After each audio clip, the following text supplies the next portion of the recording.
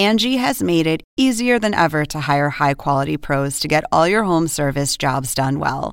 Just bring them your project online or with the Angie app, answer a few questions, and Angie will connect you with local pros who match your specific needs. Or book a service instantly at an upfront price. So join the millions of homeowners who use Angie to care for their homes and get your next home service job done well.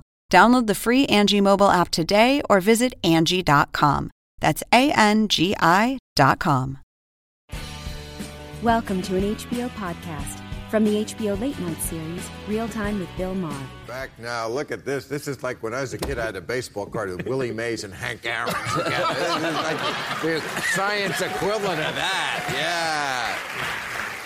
Yeah. Okay, so first question for both you guys. Is it worth engaging with people who deny facts like evolution and climate change? Is it worth just engaging? He's got more patience for that. We have to do it. We have to do it.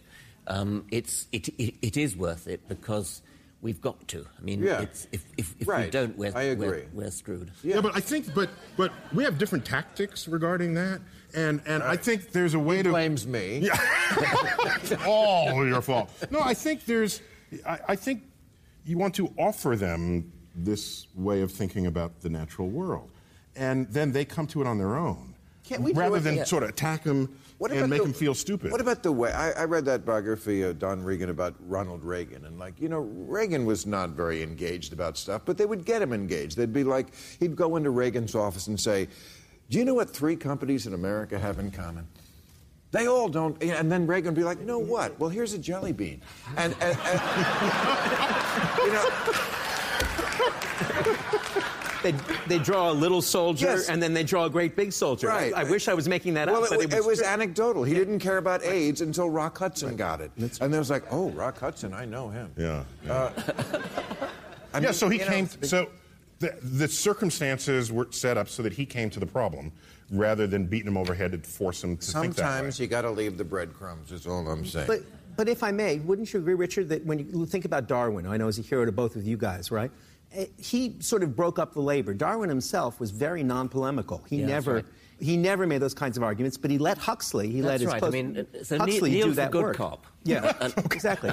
Right. And Neil's the Darwin. I'll be the Huxley. Right, exactly. All right. Okay. Yeah. Good division of labor. So you're the Lenin and you're the Trotsky. You're the Bin Laden and you're the Zawahiri. You're Willie Mays and you're Hank Aaron. Okay. Well, why must we be other people? We can be ourselves. Why must you wear that vest? Okay.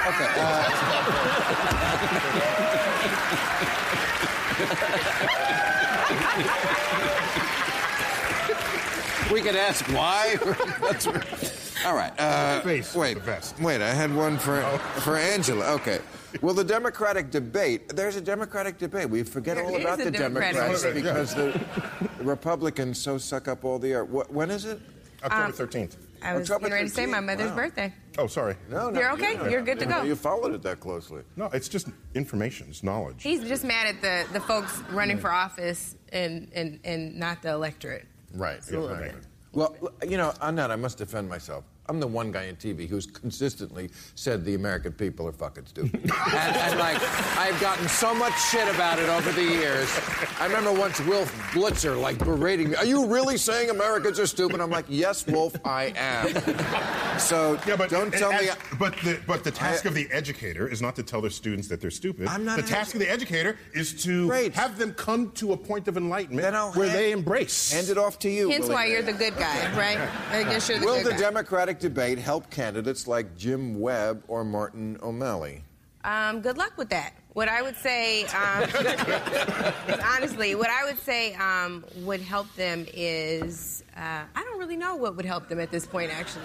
I think that... Well, they're not doing it for this year. They're doing it for the future. Yeah, but I think Martin O'Malley had a good run as governor of Maryland. He's had a very hard time getting any traction in this election. I think Hillary Clinton came in as very formidable, and now folks aren't looking to Martin O'Malley as the challenger. They're really looking at Bernie Sanders, who has kind of been a strong challenger. And I think others who aren't even appeased by Bernie Sanders' candidacy are looking to see when Joe Biden will enter the race. Is he going to?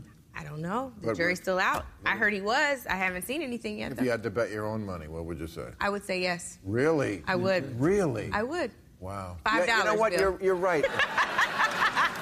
You're right, because why would he, all this came from him. It had to. Why would he stir this pot? This is the first time in his life that he's ever registered a pulse in a national political poll running for president. Right. He started running for president, I think, when I was 12 for the first time, and never even had like 1% anywhere. But now suddenly the Biden trial balloon gets him like at 20. So, yeah, he's got to be looking. Wow. Okay. Should we be wary, guys, of the developments in artificial intelligence? Speaking of the Republican Party. No, that's natural stupidity. So mean. This is something I've heard which it warned about. Elon Musk is worried about. I think Stephen Hawking is worried about. I'm actually quite surprised that artificial intelligence hasn't advanced further than it has. I mean, looking back to the 1970s, when I first started taking an interest in it, I thought it would be much further advanced by now than it is. Well, but when you look at so many of the things that were in science fiction movies back then, we thought we'd have flying cars now. Yeah, we did. Well, we kind of do. They're called helicopters. But, yeah. That is not a flying car. Well, it goes up and it goes down. It's the kind of noise a flying car would make. So that's why we don't have flying cars, because it would be really noisy and blow all kinds of things off of the street when it came up and down. That's all I'm saying. But I disagree with Elon Musk and Stephen Hawking. I have no fear of artificial intelligence, because we're already exposed to artificial intelligence. Sure. A computer beat us at chess. A game we invented. We put our best chess player, the computer smoked him. All right? Our best Jeopardy player got smoked by another computer. Okay? And so, was that the end of civilization? Did people say, oh my gosh, what will happen to us? And this has been going on since the Industrial Revolution. But we have machines replacing our body, computers replacing our mind. We've been doing it ever since the beginning. All right,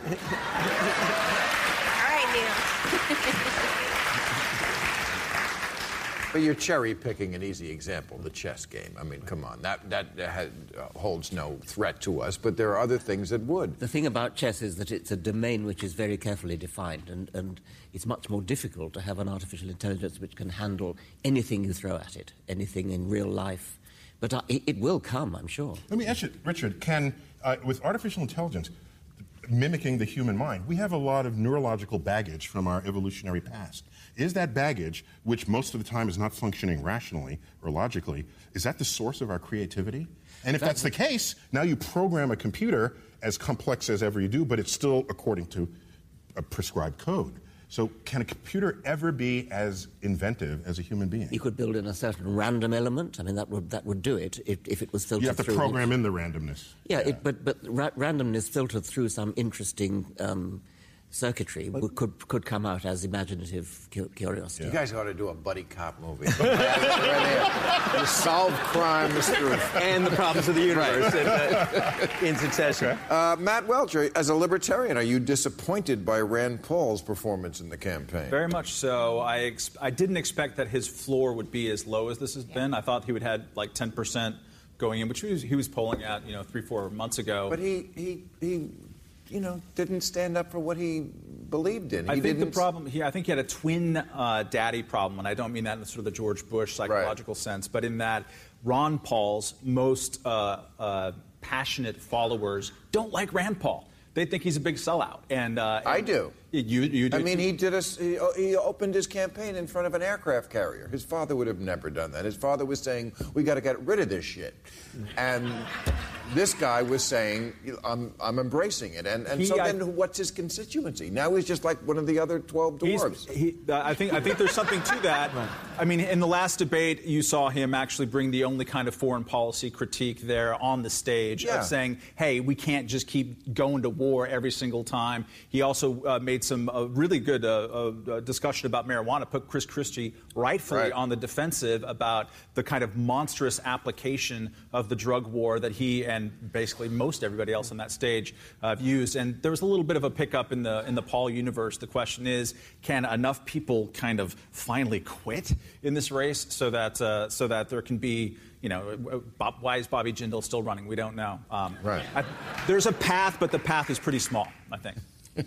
All right. What is currently the most exciting area of scientific development?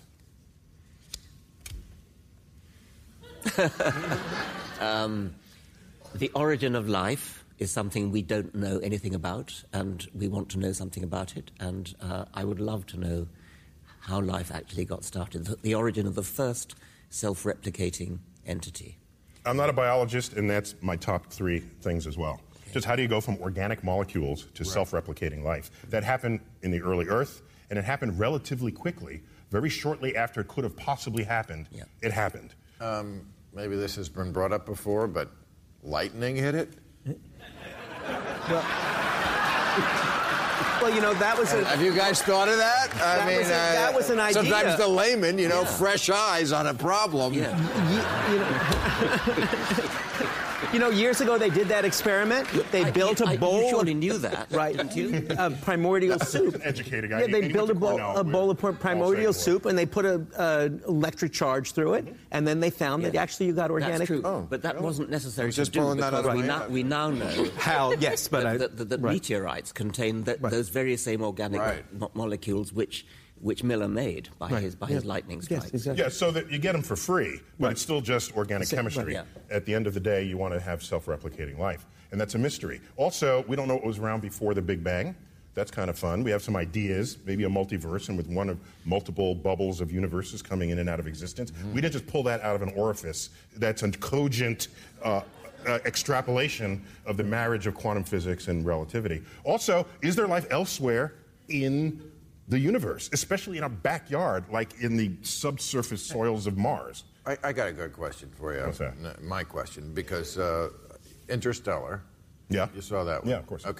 Okay, so it scared me. By the way, the 5 lead actors all have starred in their own film, and they all played scientists and engineers. And they're fully fleshed out characters, rather than the weird, wire-haired, lab coat donning person that you don't care anything about except will we survive this attack. They were fully, and I think that was a first in blockbuster films, that scientists could be treated as just ordinary characters that just happen to know more about something than others did. But Matthew McConaughey was really not that credible as a scientist. I mean, it was still like we have to go through the black hole. All right.